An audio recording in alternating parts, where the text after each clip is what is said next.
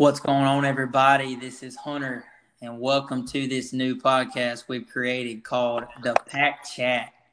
In this, you're going to have a bunch of what we feel like lifelong friends just shooting on all kinds of stuff. We're going to talk sports. We're going to talk real life. We're going to talk a little, maybe even some fantasy and some MLB this show. We're just going to have a good time with all this stuff.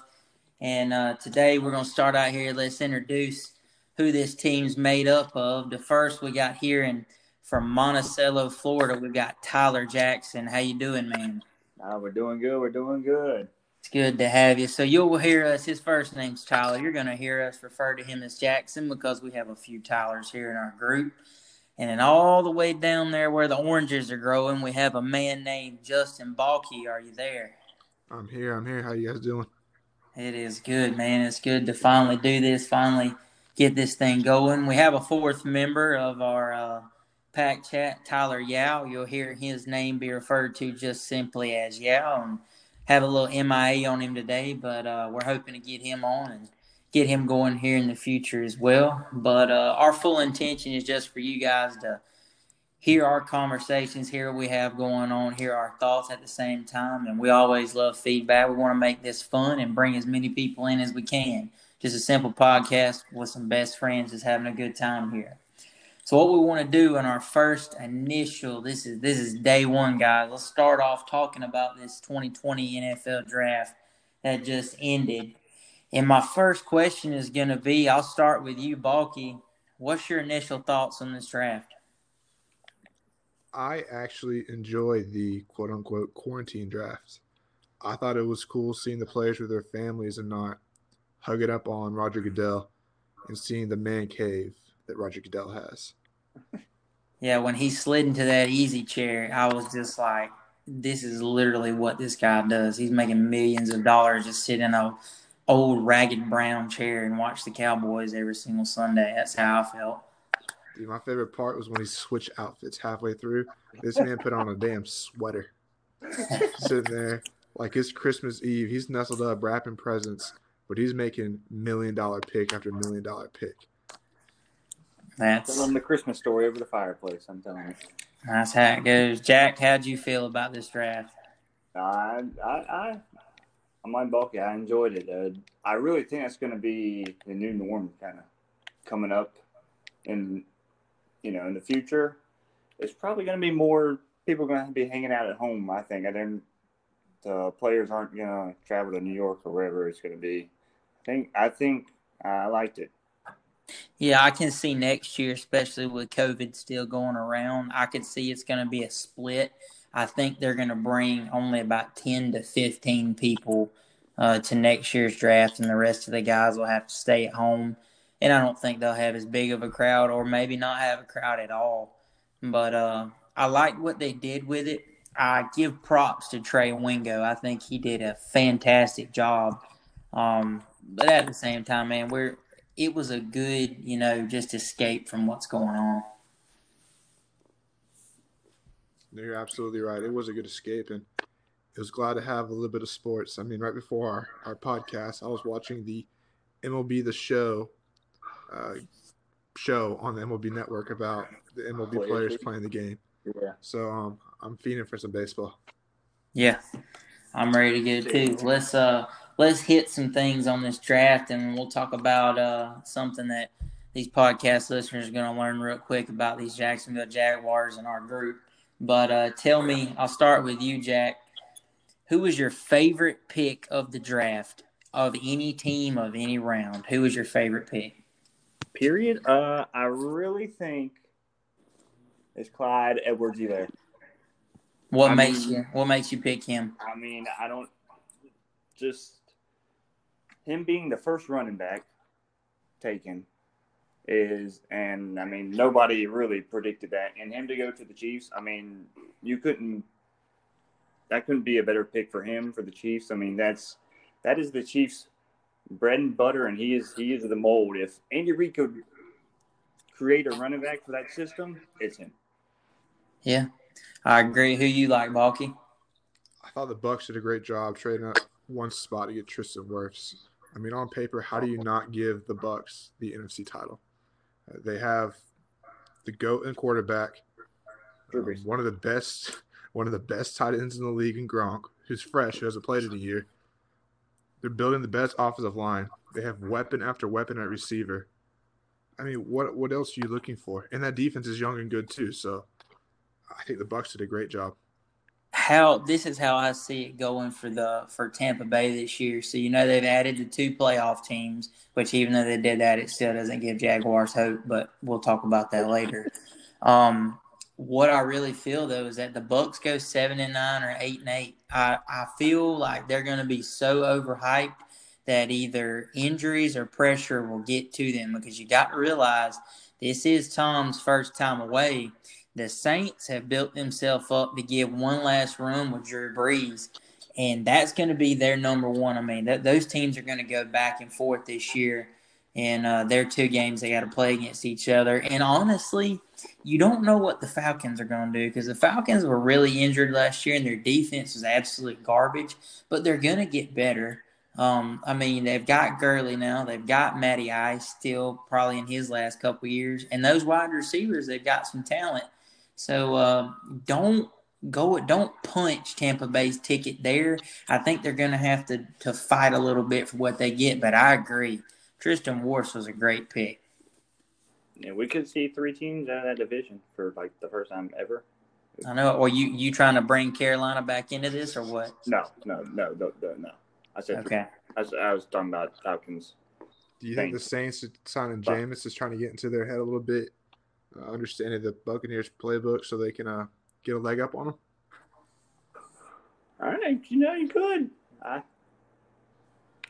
But I don't know. I think Tom Brady's going to run the show over there. I think you're right. I've never seen Tom Brady crack under pressure, so and the man's 41 years old. So I mean, they gotta be my preliminary favorite on April 26th. Yeah. I like that pick. I'm gonna tell y'all who I thought I was gonna pick all the way up until the guy I give y'all. I was looking all the way down, and Patrick Queen, the linebacker that the Ravens drafted at the bottom of the first round. I said that the Ravens had the best overall draft with the players they selected. And Patrick Queen's going to be a stud linebacker. I really feel that Patrick Queen is going to be that next linebacker that you look at for a long time. Who is the guy from Ole Miss that the 49ers took about like 8, 9, 10 years ago? Who was that stud linebacker? The guy who just retired, Patrick Willis.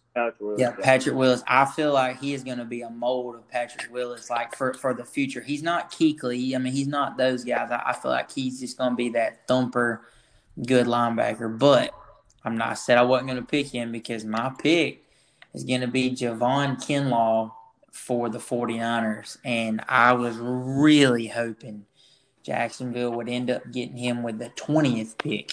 That was my plan. My idea was we were going to take Jerry Jeudy and Javon Kinlaw. We'd have a stud wide receiver and we'd have a stud defensive tackle. And the fact that the 49ers traded that pick, traded DeForest Buckner away, got somebody younger and somebody hungry. And now that I've watched tape on him, and I watched him when they played Alabama this past year, the dude is an absolute freak, and I think he's going to be one of the next studs. No, I think you're absolutely right. The Ravens killed it, I think, also. Yeah, the Ravens, I mean, if they didn't have the best draft of the 32 teams, they had to have number 2 or number 3, because, I mean, every time you saw their name on the clock, it's, man, that's a good pick. Man, that's a steal. How'd they get that guy? So you're absolutely right with the Ravens and the 49ers with Kinlaw. I mean, I remember on the draft day that Kinlaw said during his interviews he wanted to go to San Francisco. So when you get a young guy who's hungry and wants to be there, man, the sky's the limit for him. No, I agree with you. They traded up, them being the Ravens, traded up in the 6th round. I don't even think they had any picks left, and they got this Prochet guy from SMU who stayed on the board, and all the analysts were saying, like, he's the Antonio Brown of this draft. He had all the talent in the world, and people just kept passing him up. He's one of the last receivers drafted altogether. They said James Prochet is going to be an absolute stud in the NFL, and guess what? The Ravens got him. And it just goes to show that I think this is going to be Baltimore's year. I mean, getting Calais, adding to that defense. I don't know, man. I just like the Ravens. It's going to be fun to watch with that AFC between the Ravens and the Chiefs. I mean, if Yeah, both teams are healthy, that's a they may go back crapshoot. and forth for a while, and we may be looking at the Brady versus Peyton for the next couple of years in the AFC Championship game. Yeah. All right, so let's jump on. Who is your least? I'll start with you, Balke, on this one as well. Who is your least favorite pick in the first round? So, who is your least favorite pick by any team?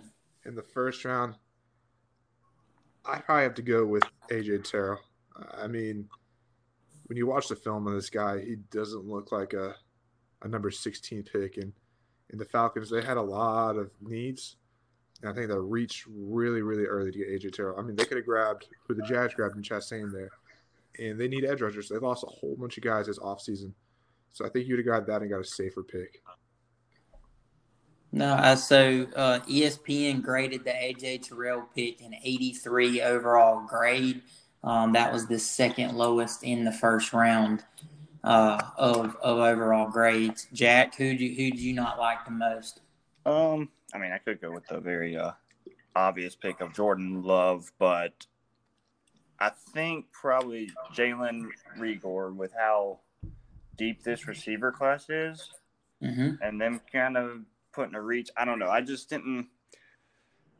When there was a much better like Justin Jefferson who went to pick right afterwards, and the guy from Arizona State, Brandon Ayuk. Yeah. Him, and they kind of, I don't know, that I feel like Jalen Reagor is kind of that prototypical Eagle that they've gotten in the past years that hasn't produced. Yeah. I'll roll with you guys with some of the worst graded picks of the first round, okay? So you had give me just a second here. Yet to figure out how to work a MacBook, so I'm working through this. Okay, so you got the Vikings with Jeff Gladney, the corner from TCU, and they gave him an 85 grade. You had the Dolphins with Noah Igbenogany with a 79 overall grade. You had the Titans with Isaiah Wilson. They actually gave him an 87 grade for that pick, but in my opinion, I don't think he's going to turn out to be anything. But we'll have to see how that works out. The worst graded player in the first round was the Seattle Seahawks taking Jordan Brooks, the linebacker from Texas Tech, and they gave him a 70 grade. I look into that. I look at that pick, and how did the Seahawks always find a way to do it? They've turned Bobby Wagner into who he is. You know, they had the Legion of Boom with some of those guys drafted in the 5th round. And, you know, I just think that the Seahawks know what they're doing. So I'm not going to say anything. I'm not going to say anything bad about that. So this one's going to shock a bunch of people, but I think the worst pick of the first round is going to be Henry Ruggs to the Raiders. And what? Okay, you got to hear me out here. Okay. So the Raiders' idea on this was to match. They wanted their own Tyreek Hill to match in the AFC West. They basically, as you saw, all those receivers they took. Well, that plays back into it. You know, all those receivers they took and the talent they're trying to stack up. You know, if you go to the Chiefs roster and you look at Tyreek Hill, if it's not Sammy Watkins or D-Rob or Kelsey, I mean, Tyreek Hill's a clear number one, but whenever you head out there now to Las Vegas and you look, you know, Josh Jacobs, they're going to put him in the passing game right now. Darren Waller's an emerging target. You got Tyrell Williams that'll come back, and a couple of these rookies they've drafted. I honestly think Ruggs could be a bust because he went there. I believe that if he would have went to the Eagles or the Vikings, that was my idea for him, that he would be in better shape. But I don't know. I just don't know if Las Vegas might ruin him. Is it because you don't believe in Carr? It could be, but you know next year I mean, y'all both know next year that the quarterback crop's going to be a little bit different. There's not a lot of teams going to be needing a quarterback, so I believe either free agency or in the draft next year, the Raiders are going to get them a new quarterback. If they don't get Lawrence, I mean, if you realistically think about free agents, it's going to be Jameis. And who else? I mean, everybody else signed either 40 years old or signed long-term deals. I think the Raiders are in a tough position if Carr doesn't work out and they don't absolutely tank this year. Well, you got Cam still on the board right now, and I don't know if Cam fits as a Raider, but you never know. Cam will get picked up this year, but I'm gonna get into that here in just a second. Out of all these rookies, I'll start with you, Jack. What player would you target for your fantasy team in this year's draft? Who do you immediately have to have? I mean, Burrow, because they're gonna suck and they're gonna be down. But I mean, that's with the deep quarterback. That quarterbacks really don't even matter too much anymore in fantasy. But CD Lamb's probably the most obvious. I mean, with him being opposite of Cooper, And Gallup. I mean, they have no more excuses anymore. I mean, that's what it comes down to. Dak has no more excuses. He wants to get paid, and he's going to get paid like the big boys.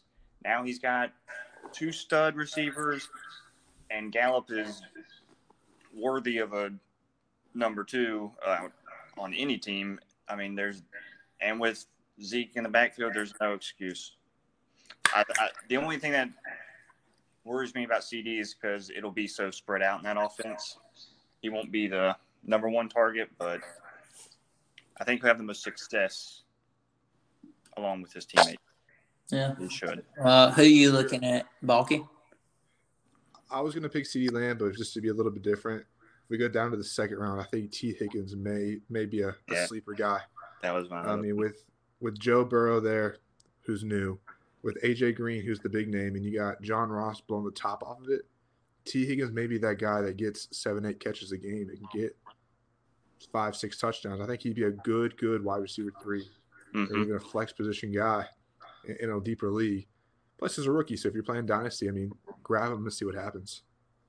Yeah. I look and I'm sitting here rolling through everything, and looking at all these picks. I'm avoiding the first round picks as well.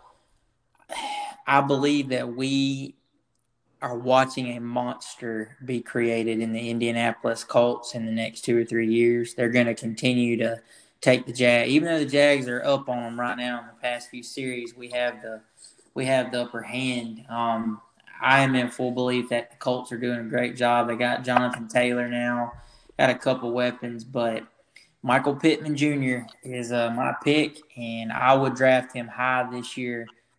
Phillip Rivers, you got to think about it. He's big on dumping the ball off to the tight ends. I mean, that's what Hunter Henry was so effective. Antonio Gates was so effective. But what about the tight end made them so effective? Like, wow, what could they do? And it's simply because the routes they run for their size.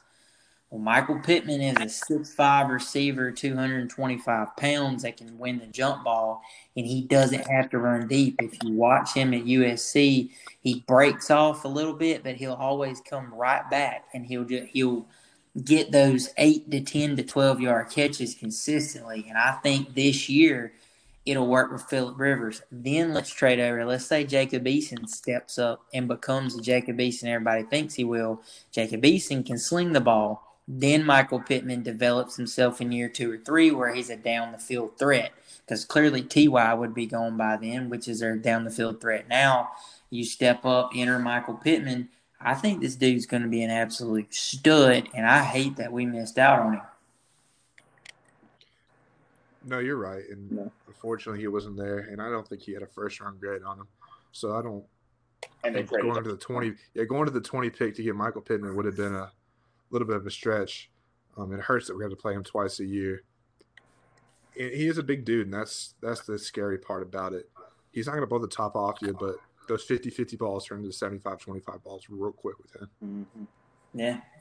Well, let's transition over to our what everybody's going to come to learn here. We are all diehard Jaguar fans. Don't know how this even happened this way. Just four guys that met up and was living in a college dorm, and somehow we all found out that we like. Besides, we're transitioning, Balke, but we like WWE wrestling, Braves baseball, and Jacksonville Jaguar football. It was just it was an absolute shocker that we all came together like this. So we have watched the Jags suffer besides 2017. Miles Jack wasn't down.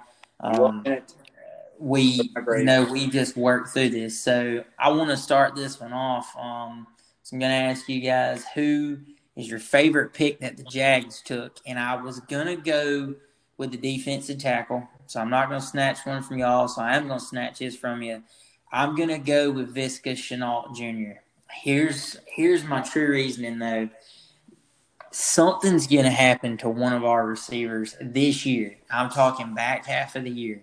And it's either going to be DD. I don't think it's going to be DJ, but I think it's going to be DD, maybe Conley. Somebody's going to go down or slump. And they're going to throw Chenault in there. And he's going to catch a big-time touchdown pass. And it's just kind of going to be like his rebirth and enter Jacksonville type deal. I think he's got a ton of talent. I did hear he was injury prone. I kind of was hoping we took anybody but him. But now that he's a Jag, I'm excited about him. No, I think it was a great pick. And he's the biggest playmaker on the board when we had that opportunity. So there's nothing you could do. Yeah, there's nothing you could do. Hopefully he's that guy that's going to be our everything, and the offense is going to run around him. If he just stays, so we just need somebody to stay. Yeah. And I'll go next. Yeah, I'll go next with a guy who I hope is going to stay for a long time because he's a Jacksonville boy, and I love the Shaq Quarterman pick. Oh yeah, I'm a Florida State fan, so I saw this guy for quite a few games, and man, he tore us up every time we played him. This man being a linebacker is all over the field. And from everything I'm reading, we're flipping from a 4-3 to a 3-4. So we need that extra linebacker in there. And I think Shaq's going to be a plug-and-play guy. And I think he's going to be happy to be home and happy to be around his family and friends. So hopefully we have him for a long time and he becomes our new Paul Posluszny. Do you feel – I'm going to take that Paul Posluszny name from you, and I'm going to replace it with his name. Is he our new Telvin Smith? No, because he's bigger. He's bigger. He's not going to fly around as much as Telvin did. He's not going to cover as much as Telvin did, but he's going to be that run stuffer. He's going to be that vocal leader and that guy that's going to have be no nonsense. He's going to be give me 110% and get off the field guy. This is how I feel about that pick, and I'm going to get to you, Jack, next right after this. But I think 3 years ago, the Jaguars wanted Denzel Perryman more than anything to come to Jacksonville and be a Florida guy, being a stud linebacker for us. And we missed out on him. We didn't take him when we could have. And I think that Jacksonville saw Shaq Quarterman, saw the potential, knew he was from Jacksonville, went ahead and took that shot. So I'm really glad, and I love that idea. Jack, who do you like the most? I mean, it has to be Trayvon Jason. I mean, to pair him and Josh Allen on the other side, Scary. It is scary. They're fast. I mean, that's what you need. Fast edge rushers. We're rebuilding the defensive line since, Ngakwe's going to get traded here. He won't be here. Yeah. Darius is gone. I mean, how can you – that was probably my favorite. We're rebuilding the line. We got to rebuild it from the ground up, so. Yeah, I definitely agree with you on that, and I like it. I'll start here with you. I also want to throw an honorary shout out to Colin Johnson. I think that guy's gonna be a diamond in the rough kind of guy too. See, I'm starting to like our draft class more. Yeah, the guy's 6'6". He was a top round talent coming out of last year, and he just got the injury bug. To grab him and what do we get him in the 5th round or 6th round? I mean, that's gonna round be. 5. I think that could be a game changer. I think that could be a Keelan Cole guy, but a way more consistent Keelan Cole guy that's going to be on the field 25, 30 snaps a game as a rookie. I think he's a stud. I think he's a stud in the waiting. routes in the end zone. That's all we got to do. So let's see. Balke, who is your least favorite pick by the Jags? I wouldn't say least favorite, but the one I don't understand would be Jake Luton out of Oregon State.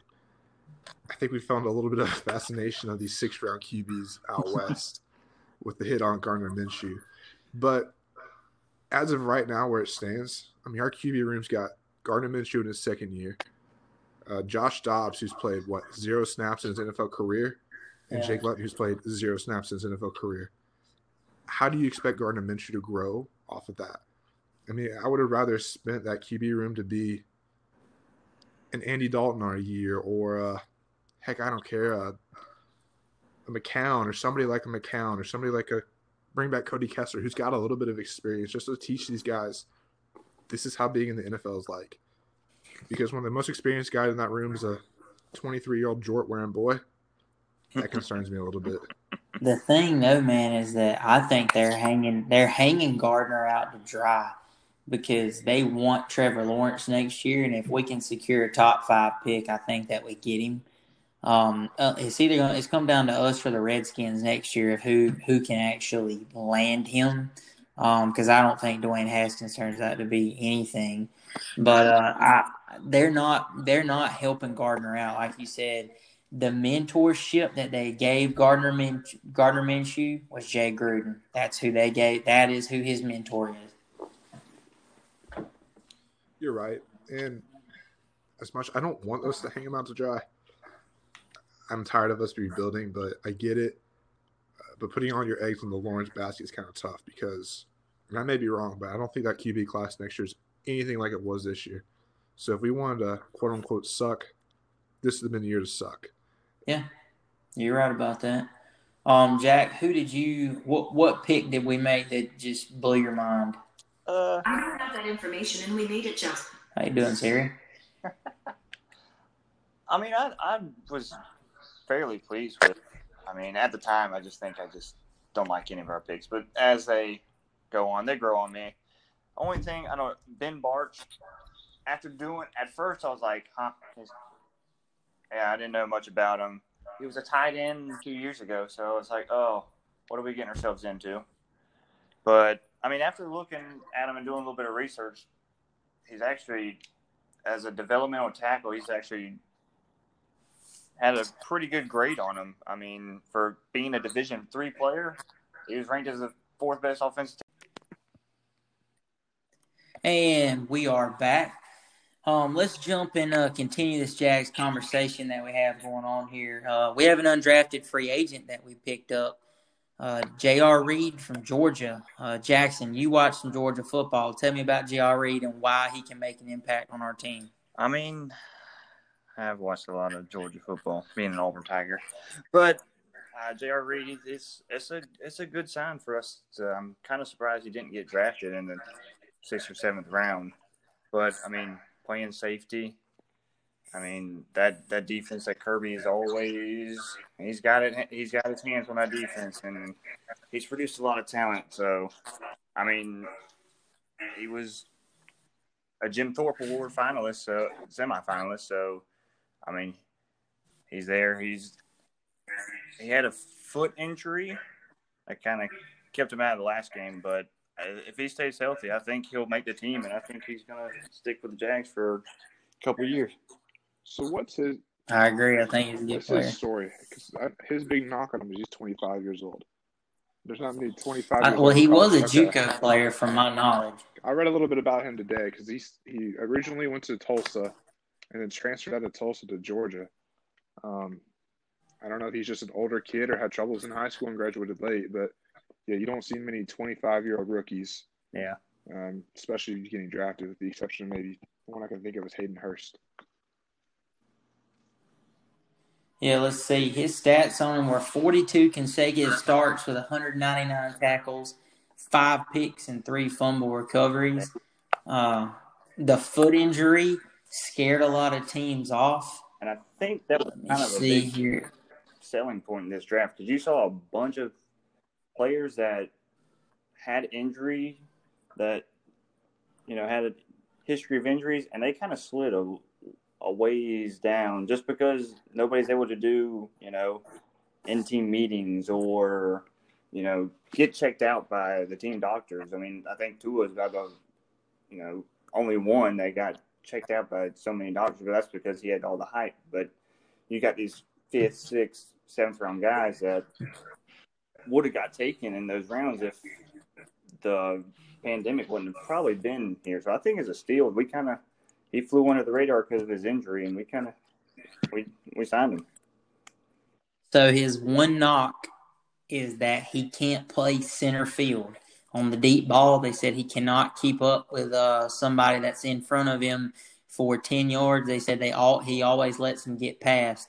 So that would be my idea of what the Jags coaching staff does with him on day one is work on his agility and work on his pass coverage instead. I feel like he can help us out in the run game, but that's what Ronnie Harrison's job is. So I feel like he could come in and compete for a spot. He could probably knock a roster spot from Andrew Wingard or a couple guys like that. So, really interesting, really interesting undrafted free agent signing. I'm excited about him.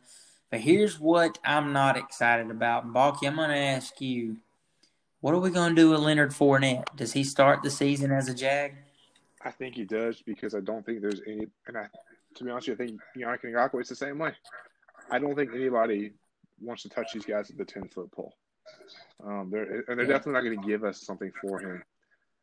I'm not so much worried about Fournette. I think Fournette's got stuff to prove and things to prove, and he's going to sit there and play hard. The Khan family and the management came out and said, hey, look, no hard feelings. Like, we're just doing a business. We put your name out there. I think Fournette's been mature enough to sit there and look at it as a business and move on without that and work with that. Do I think Fournette's here after this year? Absolutely not. I think he's gone. But I think he's going to play out because this is his contract year. Yeah. I see the Jags. If best case scenario, Minshew works out for us and we're able to take a running back next year or a stud offensive lineman. That's best case scenario. Like I said, Uncle Tom was a 6th-round pick, so let's see if Minshew Magic has got something to him. Jack, what you think about Fournette? Hey, I'm gonna reverse this around. Would you want Fournette on your team?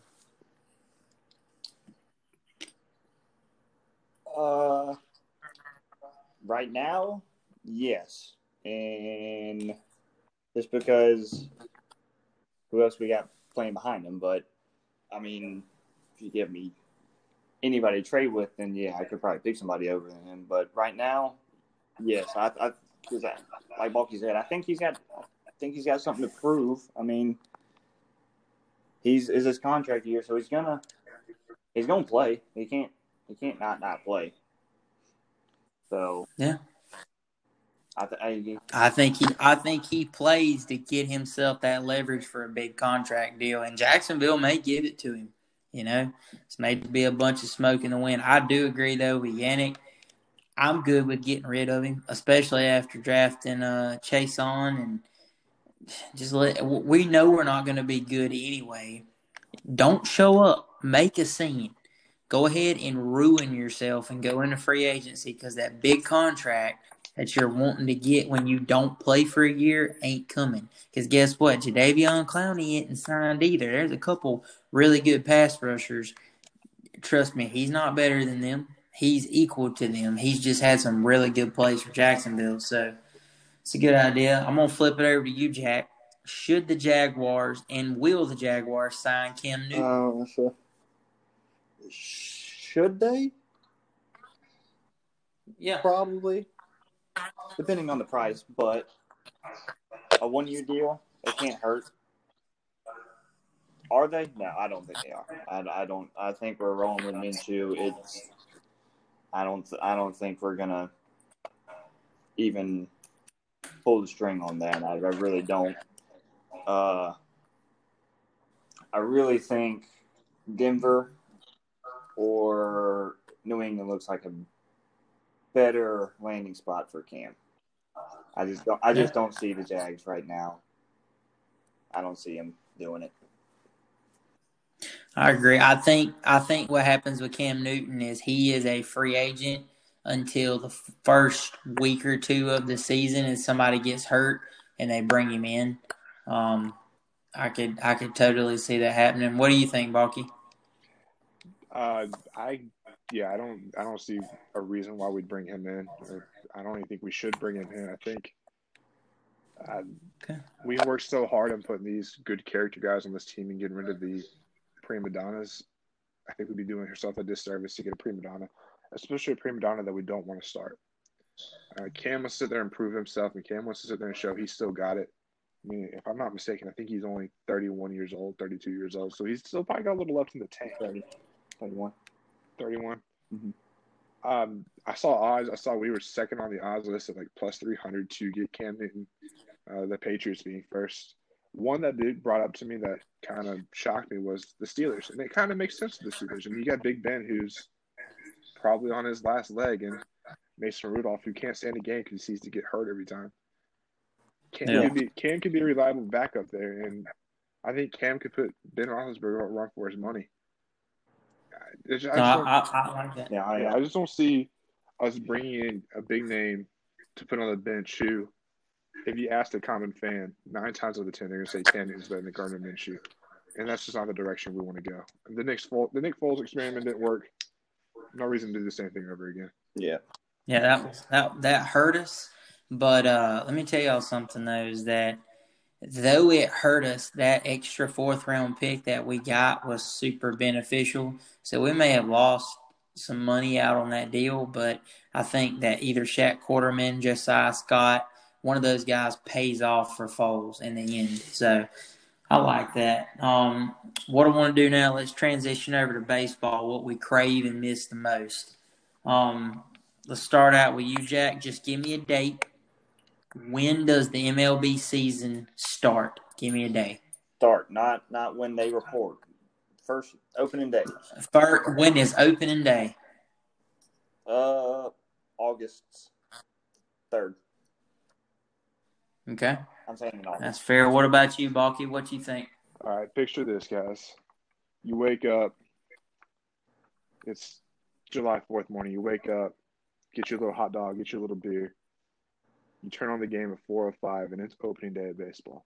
How much more patriotic would be a July 4th opening day? You have all the games kick off at 4:05. All the games kick off at 4:05. They finish, fireworks everywhere. I think that's a good way to symbolize, hey, we're over, we're done with. It's a new year for the country. It's a new year for us. It's a new year for baseball. Well, let's get this behind it. Let's roll. I like it. I'm going to be a little bit more optimistic here. I'm going to say that baseball starts. I'm going to say that we survive the month of May and it starts the first weekend of June. But there is 0 fans in the stands. There's not a single fan in the stands, I think. And I don't know how long that may last, but I think that the country gets opened back up for a majority of places next month, and the MLB's got to start bringing in profit because they're having to pay for a lot of things right now. A lot of these minor league teams, and I think that's really what happens. Now, let me tell y'all what's going to hurt though. Your minor leagues not having fans in the stands. I almost could see them canceling a minor league season altogether. And what the MLB teams do is their top prospects go ahead and open them up. So here's my theory. Here's something fun. Let me get y'all's opinion on this. I believe a good idea for the MLB would be to do that season, to expand the rosters to 40. So you got a 40-man roster for the entire season. You have an automatic DH for both leagues. So you get a 40-man roster and automatic DH for both leagues. And when it comes to extra inning games, they should play some doubleheader games on each days. So when it comes to extra innings, the Texas tiebreaker rule has to come into effect. What do y'all think about those things? I don't hate it. To be completely honest with you, I don't hate ending in a tie. If you go 10 innings, I mean, you got to save arms because I think they're trying to get as many games in as you can. Yeah. I'm fine. I like the 40-man roster idea the full year. I'm indifferent on the DH. Just in ties. We don't need these 15, 16 inning games anymore. There's going to be 100 games this year. The ties aren't really going to matter. It's not the NFL. They don't play 16. Yeah. No. I mean, they're going to have to do something. And it's time to get creative. Baseball's always had the problem with, changing stuff up and getting creative. And, they outdo it all in the minor leagues, but then it never – all the old-timers don't want it to transition to the game because you're killing baseball.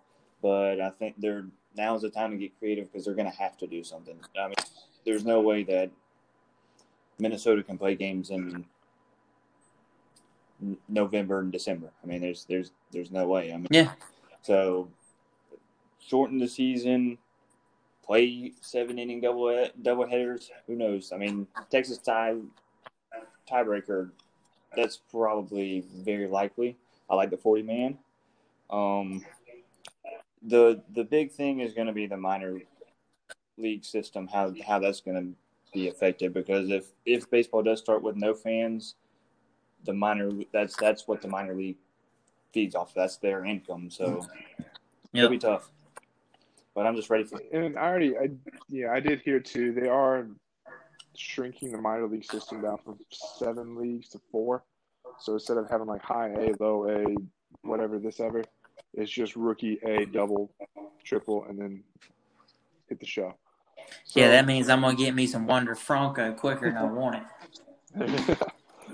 So Won't be a this may be a step in that direction. This may be an easier transition than they thought. I said, all right, 40-man, you're in the big leagues. Everybody else, triple A, double A, don't worry about the high A, don't worry about the low A, don't worry about rookie ball. You're gonna fill in triple A and double A, and we'll go from there. Yeah. Let's see. Let's have a little fun with this. Balke, you pick first. Let's say we have a shortened season. Let's go off what you said. Let's say July 4th is the start time, and it runs through, say, July to October. Let's just say that. What team wins the World Series this year? I gotta go with the Yankees, man. They just So got in a better. short season. Yeah. They got better. They got those bombers who can get hot and rattle off. And with a short season, if you get hot for 3 weeks, I mean, that's a quarter of the season right there. When you get between Judge and Stanton doesn't have to play all that many games anymore. He doesn't play 162. They're not going to play 162. Less chance of him getting injured. They just got too much firepower there for them not to sit there and score runs. And then when they have Cole pitching, they have Tanaka pitching, they're going to have Severino back this year. And then when you get to the pen, you still got Chapman. To me, it's just too hard to stop. No, I agree. Dak, who you got? Well, I mean, I was going to say Yankees too. I mean, for the same reasons that Balky said, but I'll be different. And, I think I might have to go with the Dodgers because you give them more than 7 games and they always screw it up. So maybe if you condense the season a little bit, they're not playing well into October. Maybe they can find some magic and finally get over the hump. Yeah. Y'all know this is the perfect scenario for a Tampa Bay Rays or a Oakland Athletics or actually the Phillies or the Braves. It's a perfect season for these teams to win it because they are teams who get hot for short periods of time. But if your season is shortened and you've got a lot of depth on your team, which these teams do, besides the Phillies, they're not that deep. The A's, even the Astros still, they can pull it out. I think it would be cool, but I think the Braves could actually win it this year. But even if they won it, with it being a short season, like, would it mean as much to you if they won it this year? I think it would mean more. I would say yeah. I would say yes. Go ahead, Jack. Yeah, I think it'd mean more with everything that we've been through as a country. I don't think there's no way that you can tell me it doesn't mean less by what we have all gone through. I mean, it's everybody. It's not just the major leaguers. It's every working class family that going through these troubles by not being able to work or whatever it may be, getting laid off. I mean, I think it'll mean more. Yeah.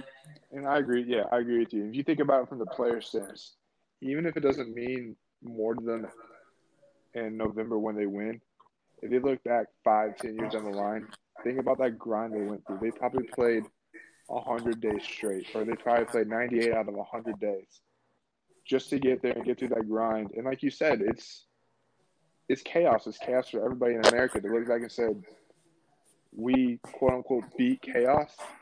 That's pretty cool. And that's going to mean a lot to those players, if nothing else. Yeah. I think it's going to mean a lot to the fan base, too, because they're going to have to be something to happy about. Because, like you said, Jack, there are going to be families where their mom and dads don't have jobs anymore. But they can still go turn the game on at 7:05 and see that Braves game or see that Nationals game and have a little bit of normalcy in their life. I like that. Let me ask y'all this then. I'll go with you, Balke, first. Who is going to be the best player in fantasy baseball this year in a shortened season? Who do you have to have? That's a good question. I haven't really thought about all that much. I think it all depends on where they play. If they play somewhere, because there's been a lot of different theories out there where they play in Florida or they play in Arizona, and Florida, Arizona, Texas teams are places with domes. If that's the case, I think I got to pick a player from one of those teams because they're going to be the most normal. If I'm a player, I don't want to sit there and live in a hotel for 100 days. I think it's going to wear and tear on my body more than most people do. But if I'm a Tampa Bay Ray or if I'm a Marlin, and unfortunately they don't have any studs on the team, well, they get to go home every day. So they're going to be more fresh, and I think they're going to tear more often. I don't have a player for you, but I think it's going to be one of those teams where they get to play more home games than maybe the other team does. All right. What you think, Jack? I think I have to go with my fellow Brave and Acuna. I mean, he's a 5-tool player that, and I think in a shortened season where he's not exactly, even though he's younger and has that stamina, I think with being a shortened season, he's just gonna when he gets on his tears, he gets on his tears, man. I mean, so if his tears may last, a third of the season, depending on how many games they play. So I'm gonna go with Acuna. Yeah, that's a good pick. Actually, I want to change mine. I think Tatis is going to go on an absolute tear this year. I think I want to do everything I can to go on him. I think these young guys, they're just hungry to play. They have no commitment to anything in life except for playing ball. So I think Acuna is a good pick. I think Tatis is a good pick. I think any of these young guys who are just sitting there and trying to prove themselves they're on that tier of great to be elite, I think they're going to do well. Yeah, I agree. I was sitting here going through a few and just trying to say who is going to absolutely dominate. Something about the Phillies just keeps whispering to me, and I think it would be poetic justice that this is the year that Bryce Harper actually is worth his money. It's going to be the shortest season in history, and Bryce Harper is going to dominate. I think that in a 3 to 4 month span, Bryce could probably pop 20 to 25 homers and drive in 65, which some people do that in an entire season, a full 162. I think this could be just the season where, because you don't see anybody talking about Bryce right now. Trout, Yelich, Acuna, some of these risers, but you haven't really heard. Even Pete Alonso has been talked more about than Bryce Harper. So don't count him out. Don't count out a Chris Bryant either. These are them guys that just kind of have been buried a little bit that stand a chance of breaking out. You got Lindor, just a few of those guys, but I'll pick my guy and I'll say this could be a studly year for Bryce Harper just in short terms. Let's do this then. I want to have just a little bit of fun with some couple questions on the outside. Let's go back into football. Who is going to be the highest rated rookie in Madden this year? Who's it going to be?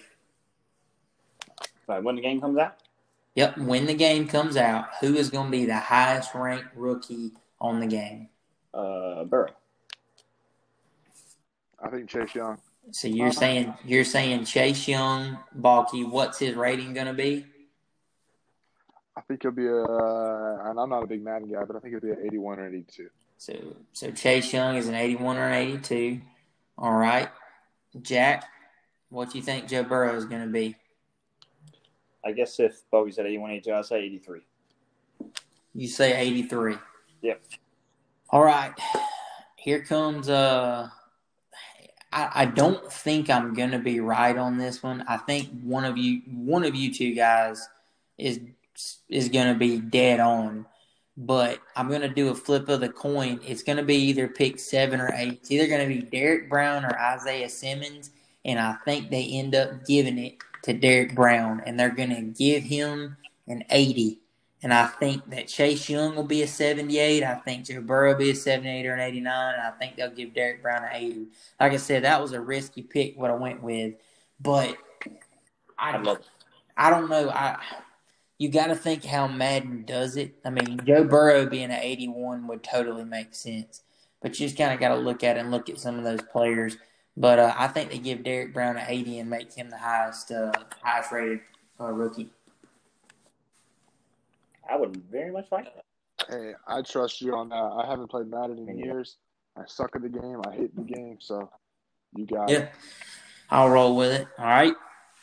Let's roll into fun topic number 2 here. What has been y'all's favorite program to complete in MLB The Show? Favorite program to complete. So you don't have to say first or second inning. You can talk about like a player evolution or any of those things. What was your favorite one to do? I actually enjoyed the one we just did, which is Jorge Posada. I'm actually paused the game right now where I'm trying to beat the Yankees on All-Star. And unfortunately, I suck. I'm losing 42 in the bottom of the ninth. But the Jorge Posada one was fun. I'm doing the Dennis accuracy program too. It can get a little monotonous. I think 3 of the programs, you got to pitch 9 innings and not give up a run, which kind of stinks. But the Posada one was fun. And it's fun to hit with the switch hitter and catcher. Yeah. What do you think, Jack? I'll go with the catcher as well, but the Pudge one was real fun for me. I don't know, because he was kind of like the first diamond that you were able to like work towards. So I really like doing that, doing the Pudge ones. And Pudge is, he's great. Yeah, it was good. I'm going to give y'all 2 of them, but I'm going to tell you which one was my favorite. I love the Jackie Robinson one. I was having fun with it. I've noticed, though, and I don't understand this, and if anybody ever hears this podcast as affiliated with MLB The Show, rookie is hard to hit on. I hit better on All-Star than I do rookie. Just want to throw that out there because I could not get the hits that I needed to get on rookie. On All-Star, I did it like my second try. But Jackie Robinson's was fun. I'm almost done with it. But I like Bob Gibson's. It was a challenge. I had a couple of them where I would get to the last inning. You'd have to strike out 12 people or whatever, and I'd strike out without giving up a run or something. And I'd strike out 11, get right to the last one, and then I'd give up a home run on a pitch outside the strike zone. I'm just like, this is so stupid, but I'll do it again. Yeah, Bob Gibson's was real fun. I like the pitching ones. I struggle with Bob Gibson because I couldn't throw him. I couldn't throw a strike to save my life. Yeah, he's got that long wind up. But yeah, the Bob Gibson was a good. There's a bunch of them. I mean, we need to do a whole podcast just on the show, and we'll make sure we'll add Mr. Cephas with us and let him give some good hot takes on what he thinks about it. But let's go into the final question here. Okay. This is a big one because the belt currently sits on my mantle, and I am in second place. Jack, I believe you're in first. Yao is in third, and Balke, you are in fourth. So who deserves to win the belt with what happened in fantasy basketball this year. Who should have the belt right now? Hey! They may not be done It may yet. not be done. They came out, what was it, yesterday, saying that facility's going to open up May 1st. We may have chaos here in the Pac League. So watch out for your fear of the Spearos, boys. But, I mean, if we're going to decide it right now on the podcast, it should go to whoever is first who has the best record. Okay. Logical. I think you should go to who hasn't had the belt yet. I mean, I that's haven't had the personal. belt yet, technically. I mean, Damn it, I thought you had it. nope, just and Hunter. So I know this sounds cheap of me to give my opinion on it, but I think Jackson should have the belt, but here is why. I don't think he should have the belt as the champion. I don't think he should have it by technicality. I think since he is the inventor and creator of the belt, that he should have the belt to hold until the end of the next fantasy season and then give it out. Because he hasn't held the belt, he did pay the initial money for it. Technically, you could do technicalities and say, oh, yeah, he's in first, he should get it. But in my honest opinion, I believe that you should at least hold the belt also as the commissioner until then. So I've kind of thought about boxing it up and going ahead and mailing it to you and letting you at least hold it. But if the NBA gets fired back up, then I'm not for that. So here's what we're going to do. Here's what I'm uncovered. Hunter, you're going to send the belt back to Jack. Jack, you can hold it, but you can't hang it up. You can't show it off because you're holding it. You're not gloating it. You didn't win it. And then whoever wins the next one, I'll be interim champion. Yeah, you can be interim champion. I'll be interim champion. You can be interim cruiserweight champion. That's what you're going to be. No. Just keep it in the suitcase. Put it up top. We'll do Hell in the South. You can't grab it. I'll be interim 24/7 champion, Eastern European I-95 champion. You're going to be the Rob Gronkowski. You're going to win it and then quit. Yep. That'll be that's some good topics for the future. But fellas, we've had a good podcast. We got over an hour. We got to mash some things together and build us a good episode. But I thoroughly enjoyed this. I'm already ready to do another one again. I think Pack Chat's going to be a big hit with a few people, and I've just enjoyed being able to spend time with some good friends and talking about some good topics. Let's do it. Me too. It was a lot of fun. I can't wait to do it again. Let's do it. Sounds good, boys. We'll try to get us a full cast on the next one, and other than that, we appreciate it. We'll see everybody.